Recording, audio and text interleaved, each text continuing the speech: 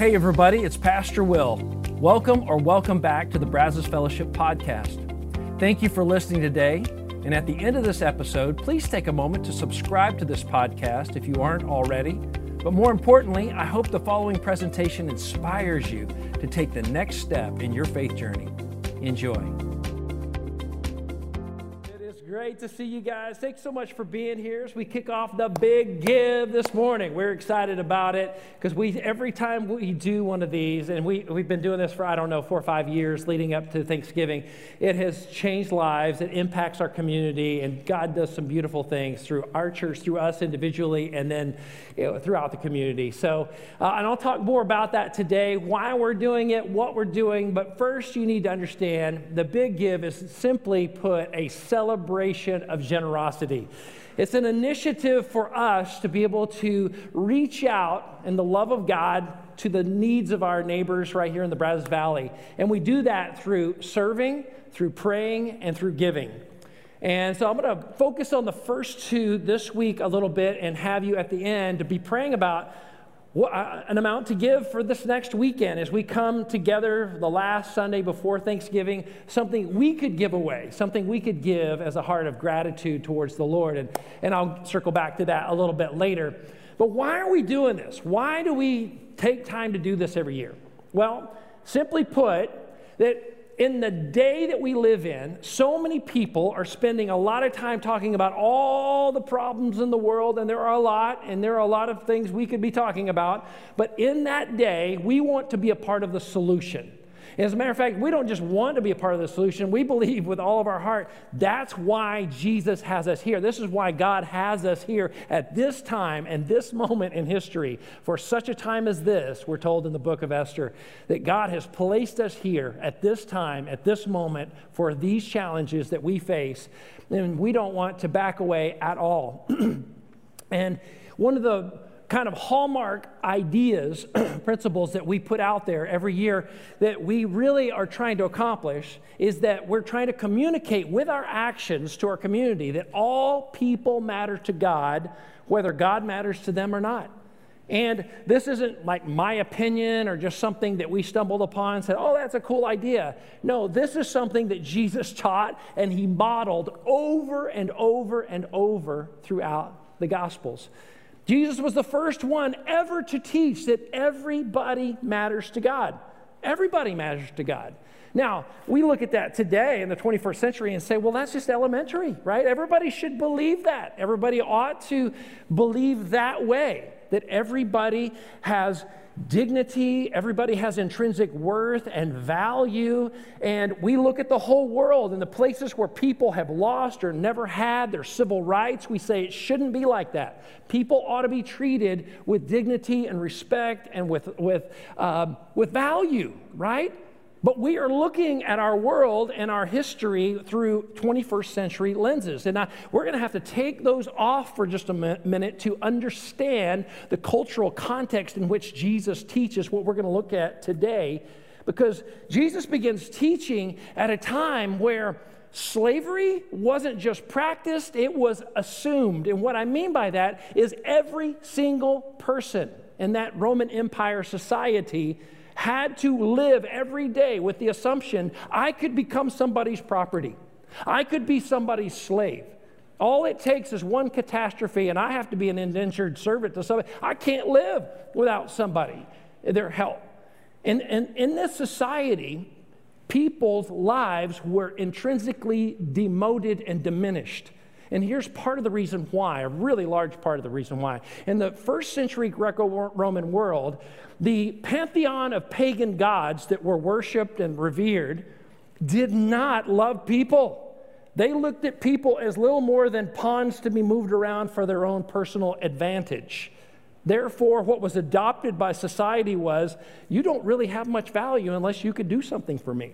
Unless you have wealth or have power or both, I'm not going to really give you the time of day. That was the way people were treated. And into that kind of a culture, Jesus begins to teach, into a culture where Rome had all the power. And even within his own people, the Jewish leaders had been tasked with by the Roman Empire, you better keep your masses, all of your Jewish people, under control, or else we're going to take your high-ranking status within society away from you. You'll lose your position and your power, and we'll give it to somebody else. We'll give it to a Roman citizen rather than you. And so how did they keep the masses, all the Jewish people, and anybody who adopted the Jewish faith, how did they keep them under control? By imposing the Old Testament law upon them. In addition to that, 640 other Pharisaical laws that the Pharisees just came up with to help you to keep the laws a little bit better. So it was a crippling, crushing, legalistic load that they put on people to keep them in their place. But the cultural assumption that they taught and was pervasive throughout this Roman Empire was that God's favor rests on the prosperous and the healthy. And what's interesting is that still to this day, you will hear this kind of philosophy creep into the church sometimes, that God really blesses the healthy and the wealthy, and that's it. And Jesus, as you hope you'll see today, was adamantly opposed to that kind of an idea, that was not what he came to uphold. That is not what he came to say, yeah, let's keep propagating that. Not at all. It was a time in history when compassion was considered weakness. Like it wasn't worth your time to show compassion or kindness towards people who had a lower station in life than you. And here Jesus comes along teaching that all people had dignity. All people mattered to God.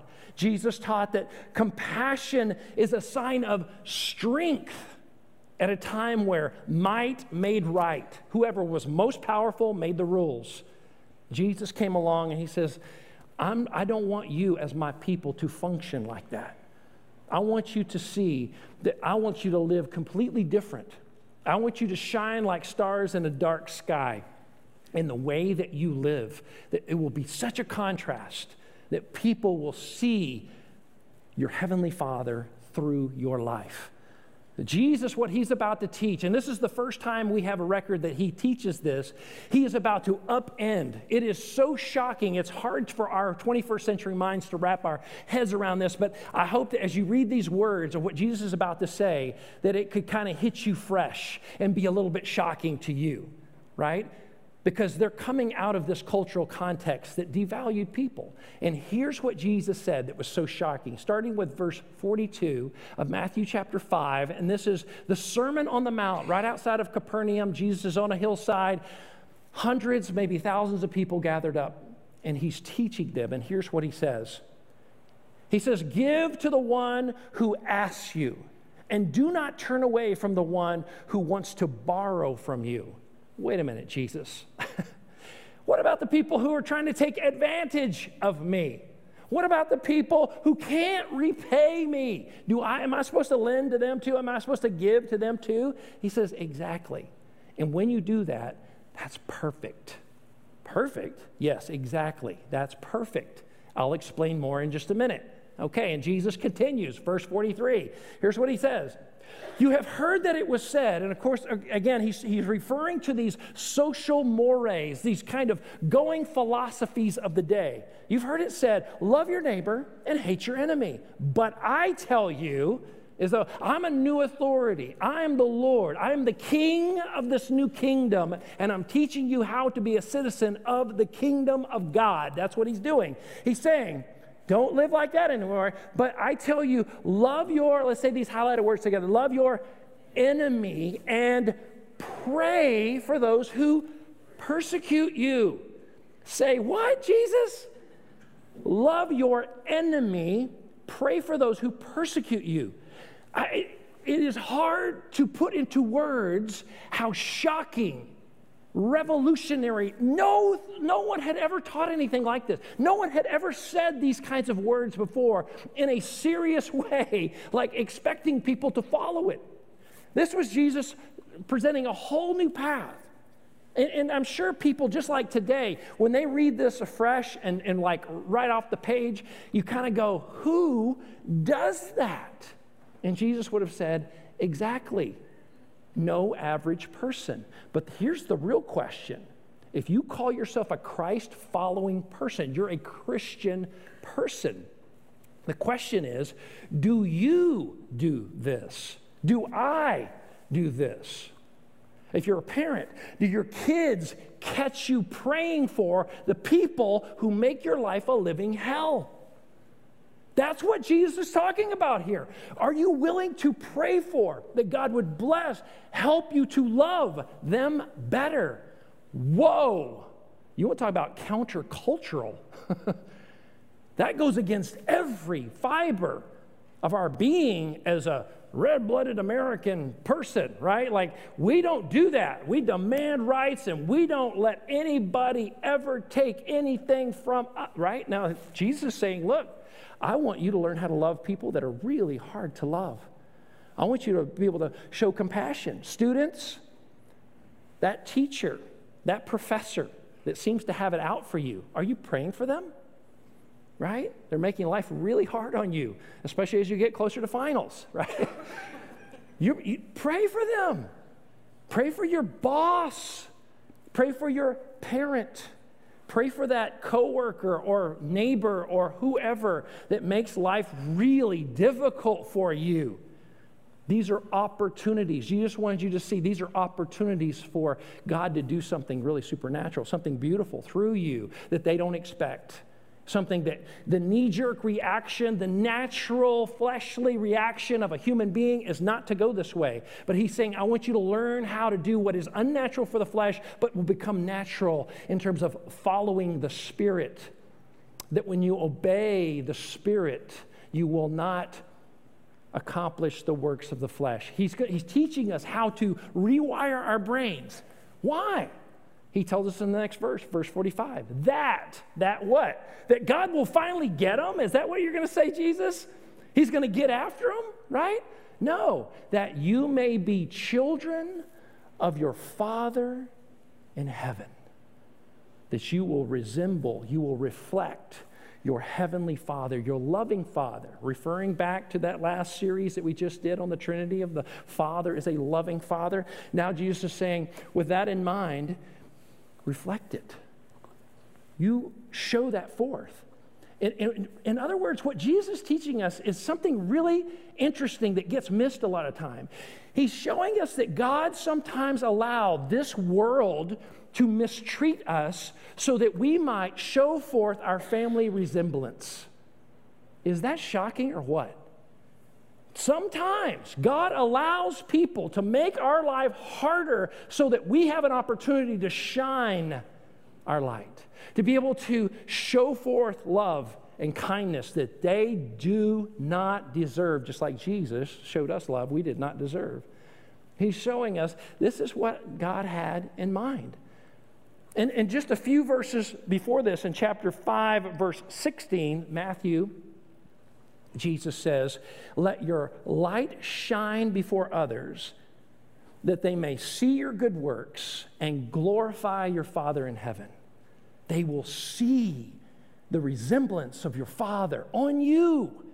And they will immediately know, that ain't Will Lewis. I know that guy. That had to be God. Like, they will immediately associate it with, it's because of your faith. It's because you are surrendering and submitting and following and obeying a higher authority than what is inside of you. And Jesus is saying, this is how you glorify your Father in heaven. You learn to love people that either cannot or will not love you back. This is so important. And he goes on to say, the rest of the verse, he being the Heavenly Father, he causes his sun to rise on the evil and the good. And he sends rain on the righteous and the unrighteous. Now, he's speaking to an agricultural society that understands that without rain and without sunshine, there would be no food, which means there would be no animals, there would be no human beings, there would be no nothing. They had already, they figured this out really quick, that only God can control sun and rain. And he lavishes it. He makes it available to evil people and good people. He opens the floodgates of his provision for everybody. He's loving on people who love him and those who don't love him. And Jesus is showing us God wants to teach you and I how to do the exact same. Are you willing to bless those who bless you and those who do not bless you? Will you do that? Will you live indiscriminately like that? And he goes on to explain it a little further in verse 46. He says, and if you love those who love you, what reward will you get? Now, he's referring to an eternal reward. And I even believe blessings that God wants to bring right here, right now. Like, he's talking about God moving in your life. He says, if you just love those who love you, what reward will you get? Are not even the tax collectors doing that? Now, it's hard to, in our, again, 21st century mind, to wrap around the kind of visceral anger and hatred that the Jewish community would have towards a tax collector. Imagine somebody who is legally stealing from you. That legally is taking, like they were, collecting taxes for the Roman government, but they could skim off the top. They could surcharge as much as they wanted, and they did, and they were rich. All the tax collectors lived in big old houses, had like the coolest camels, right? I don't know what all, but they were envied by all because of their material cool stuff. Had the biggest flat screen TVs, if there was such a thing, right? They had what everybody wished they had them, and they got them through crooked, illegal means, although the Roman government had made it legal for them to do these horrible things. And Jesus is making the point, imagine the most hated group within your society. I mean, like the mafia, the worst possible, like they live to do evil and they benefit of living off of the vulnerabilities of innocent people or something. You know, he says, imagine people like that. Don't those people within their own community, they do for themselves? Don't they show love like, hey, I'll scratch your back, you scratch mine. I'll do for you if you'll do for me, right? Jesus is showing us, I'll do for you if you'll do for me. That's not generosity. At best, that's reciprocity. That's just reciprocation. That's like, I'll do for you what you do for me is not the kind of love that Jesus came to give. He had everything to give and he had nothing to gain from us at all. Zero. Jesus was showing us that I want to show greater, he goes, I want you to show greater love than them because you have been shown greater love. I'm calling you to a higher standard because you are connected to a God that is higher than all of the stuff going on here. You're tapping into a reservoir, a resource that should allow you to love at a higher level than all of these other people. And he goes on to unpack it a little further in verse 47 where he says this, and if you greet only your own people, what are you doing more than others? Do not even the pagans do that. The pagans, those who worship these polytheistic idols that are not the true God. Like, don't those people, they turn around and do favors for one another. As a matter of fact, in that greater Palestinian area at that time, it was very common within their culture to have these dinner parties where they would invite people over, people of equal or higher social status. And they did this strategically because they wanted to come over and socialize and rub shoulders with people that outranked them in society in hopes to climb that social ladder, to maybe get their kids to marry a little better this next go around and be able to get to be friends with people a little more wealthy and open a little bit more doors, etc. And Jesus is saying, I don't want you to act like that. I want you to love people who have nothing to offer you. I want you to go out of your way to bless people who cannot, like even if they wanted to, they couldn't, they don't have the resources to turn around and bless you. I want you to learn how to do this. I want you to get noticed for treating people well, even those who don't treat you well. I want you to learn how to live like this. And if you will learn to live like this, Jesus says, perfect. That's what I'm looking for. That's what I want. In verse 48, this is how he ends this little part of the teaching here. He says, be perfect, therefore, as your heavenly Father is perfect. Now, what on earth is Jesus talking about? Be perfect? Wow. Well, let me tell you what he didn't mean by perfection. He didn't mean don't ever make a mistake and don't ever sin.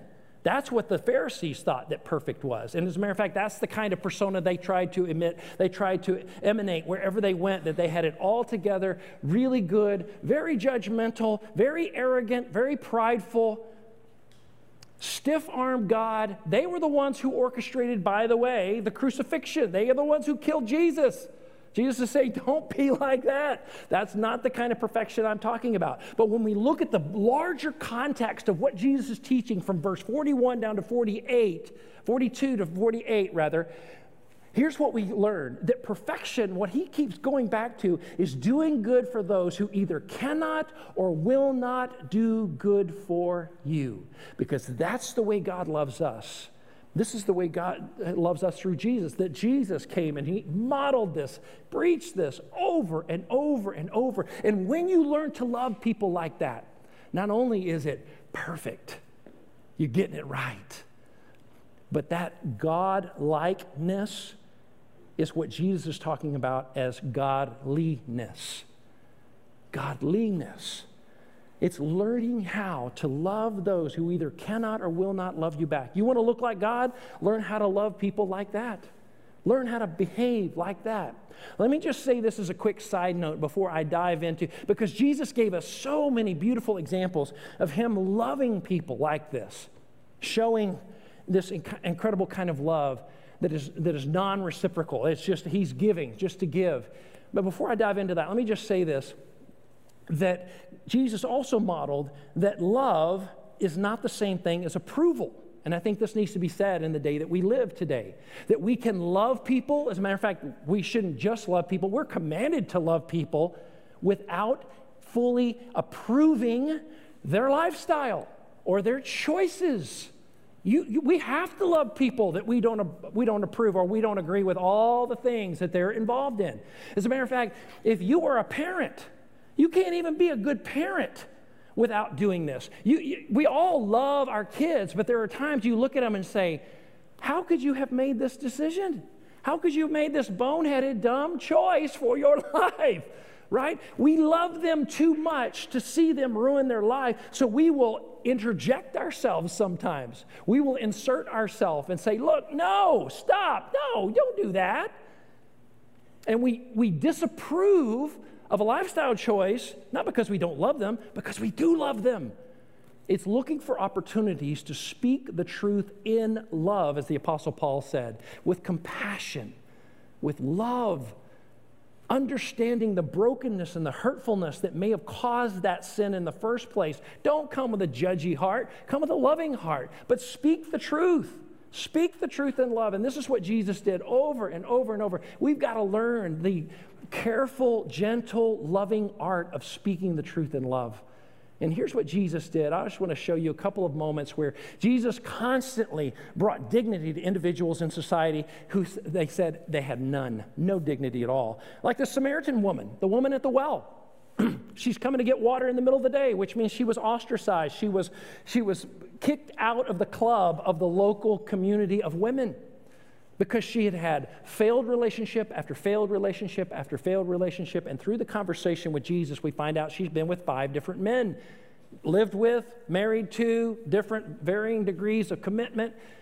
And Jesus, if he was going to follow the social mores of his day, there was a major racial tension between the Jews and the Samaritans. They did not even talk to each other. The Jews especially treated the Samaritans like they were second-class citizens. They were less than human, right? They hated them viscerally for some historical things I can get into another time. But Jesus here, a Jewish man, and on top of that, a rabbi, a teacher, so important in the community, he makes time to talk to her.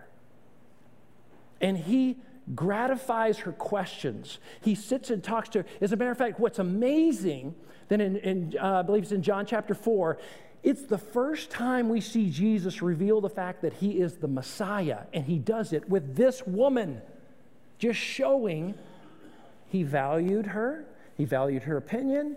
He never talked to her again as far as we know, but in that moment, he gave her such value and love through that conversation that it changed her life.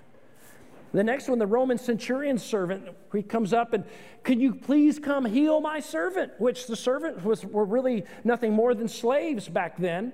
They were less than second-class citizens. Jesus drops what he's doing and says, "Yes, I'll go with you. We'll go. I'm going to heal your slave," validating how important this slave was, like anybody else. Zacchaeus was a tax collector. You remember Zacchaeus, the wee little man who climbed up the tree for the Lord he wanted to see, right? You remember the little song? That's what I'm doing. People are like, he's weird. But Zacchaeus was this little tax collector, wealthy man, but was so curious. He wanted to meet Jesus so bad. Jesus sees him in the tree and says, "Zacchaeus, come down. We're going to have dinner at your house this evening." So Jesus has dinner with this known criminal. You think that caused some talk around town? And before he leaves his house that evening, he says, "Salvation has come to this house." God has put his blessing of salvation. He had turned his heart towards the Lord. And he says, "And everybody I've ripped off," and I've ripped off a lot of people, Jesus, I'm going to pay them back 4 times wouldn't it be great if everybody did that, right? Everybody I ripped off, I'm going to pay them back 4 times what I took. This is what happened with him. Jesus validated his worth. Matthew's friends. Matthew, again, another tax collector. Jesus asks him to come and follow him, and he says, "Tonight, let's have dinner at your house. Invite all your friends. I'll bring my disciples, and we'll hang out." So all these tax collectors, sinners, like the most famous sinners in the whole town, show up at this party that Jesus is at, right? It's crazy. And all the Pharisees were over in the side. You see, looking, sneering at him, like, can't believe he's talking to those sinners. They even know who those guys are. He's become a friend of tax collectors and sinners. It was like a title that Jesus wore with honor. Yes, I'm a friend of sinners. And as a matter of fact, if you don't recognize the fact that you are a sinner, I can't be your friend either. And that's how it works. And he validated them. And then finally, children. At a time where children were certainly intended to be seen and not heard, keep them away from the important people, Jesus told the disciples, "Don't you hinder those little children from coming to me." And he would put them on his knee, and he would hold them, and he would bless them. He loved those kids. And this was just not done in his day. And he validated people over and over and over. And if this weren't enough, on top of all that, he gives his life away physically for sinners like us at the end of his ministry and resurrects from the dead so that he can offer salvation back to all people. And here's what he asked us to do, that we should become famous for how well we treat people. Because when we learn to love people, whether they love us or not, when we learn how to be generous and kind and loving to other people, whether they will not or cannot love us back, we reflect the love of God. And I'm telling you, it's the most powerful, effective principle of doing evangelism in a world where you're trying to share good news. There's this old saying that says, people don't care how much you know until they know how much you care. That's right. You've heard it before. It's so true. And when people know how much we care, all of a sudden their ears perk up. Yeah, tell me about your Jesus. Because I've been feeling his love through you for some time now. So I am open. I'm hungry. I'm attentive. I want to hear. And this is what he calls us to do. This is what he asks us to behave in terms of how we're to live this out. So this is what the Big Give is all about, is us having this opportunity to serve, to pray, and to give back to our community. So here's the Big Give goal that I want to share with you right now. It's not a dollar amount. It's simply 100% participation. And here's our promise to you. We're going to give 100% of it away. 100% of what is earmarked Big Give, the Big Give, we're going to give away. We're going to give away to our community. And we've been doing this for a number of years now, and God has used it over and over again.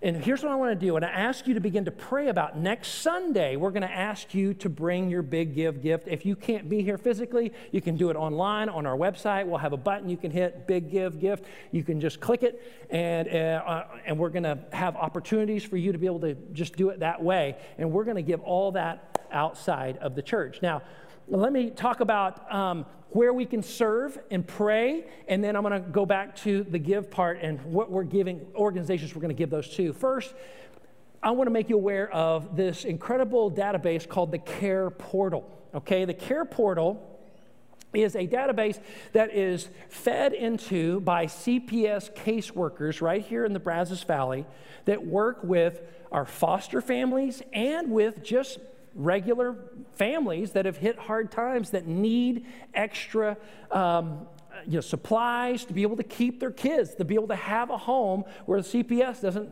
take their kids away. They're trying to help these families to win, and we want to help them to win, right? So this Care Portal is a place where in real time, those CPS caseworkers can upload, hey, this family needs a single bed. Hey, this family needs, does anybody know of a good pest control? They need to have their house sprayed. They may need money. They may need money to help with a purchase or something. They may need just some supplies. You might have laying around your house and say, hey, I've got that. I'll bring it over right now. And you could be a blessing to somebody like the same day. And so I just want to encourage you that if you would be open to just open an access to Care Portal so that you're aware of these. And you can also click on there and say, I'm going to be praying for the need. You can indicate, I'm praying for that need. And also, I'd like to help with the need. However you want it, whatever level you'd like to help. Here's what we're asking you to do. Simply, first of all, if everybody get out their phone for just a second, all right? You can get out your phone. Don't feel like you're being sacrilegious in church. You get your phone out. The pastor's telling you to do it. It's okay. Get your phone out, right? And here's what I'd like you to do. Text the word Big Give, one word, Big Give, to 97000. And all we're going to do, this doesn't commit you to anything. We're just going to send you a link to Care Portal. And you can set up your own link to Care Portal so that you can know how to pray for and how to help with as we go into these holiday seasons. Like, wouldn't it be good to know some of the most dire needs from the most needy families in our community? This is a great place. This is an incredible place for that to take place. And I just want to encourage you, it's a place to serve and to begin to pray for the needs in our community to do exactly what Jesus has commanded us to do as we looked at today. Now, the Big Give gift that we're talking about this next weekend, there are 3 organizations that are actually connected to the Care Portal. The first one is BCS Together, which is an incredible ministry organization that serves all of the foster care system here in the Brazos Valley, that helps the families, the kids. They do all kinds of incredible work that make possible. And it's just so awesome to see that the vast majority of families that are taking these foster kids in are Christian families that just are trying to be obedient to Jesus. And we get to come alongside them and help them and bless them. And we get to do that through BCS Together. The next one is Unlimited Potential, which is a great organization that helps the kids that are aging out of foster care, right? And they're helping them to get on their feet, find jobs, education, places to live, etc. Do great work to help these kids. Sometimes these kids just need a chance. They just need an opportunity. And just like all of us when we were first starting out, you needed somebody to give you an opportunity. And somebody did, didn't they? And this is our chance to do that for them. And then finally, Unbound, which is an incredible ministry organization that is working to stop human trafficking, and specifically human trafficking right here in the Brazos Valley. And now that may be shocking to you, but it happens here. They do some incredible work with education and how to help people to look out for this, how to help those, specifically women and girls that get caught up in this just horrible situation, and help them to get free, help them to get back on their feet, to get help that they need, to get healthy again. They do some incredible work. And so this is another organization where we get to bless some people.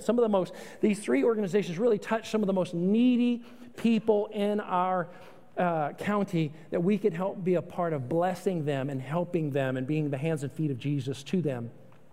So I want to invite you to, first of all, text the Big Give to 97000. Get that connection set up. And then the next thing is and you can join in prayer for these opportunities and also to give to them. But be praying about next Sunday. What does God want you to give towards helping these organizations that are trying to make such a difference? And they are making a difference. We've been partnering with them for years now, and we've seen such beautiful things that they've been a part of. And so here's the last thing I want to just share with you. The 21st century church took seriously what Jesus said.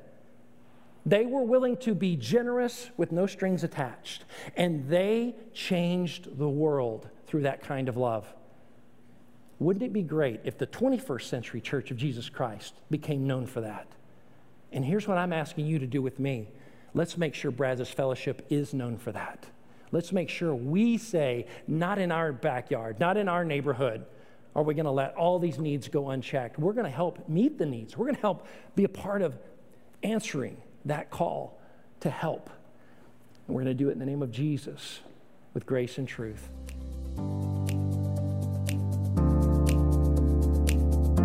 Once again, thanks for listening. If you live in the Brazos Valley, we would love for you to engage with us at one of our weekend services. For directions, service times, and information about our fabulous children's and student environments, visit us at brazosfellowship.com. That's brazosfellowship.com.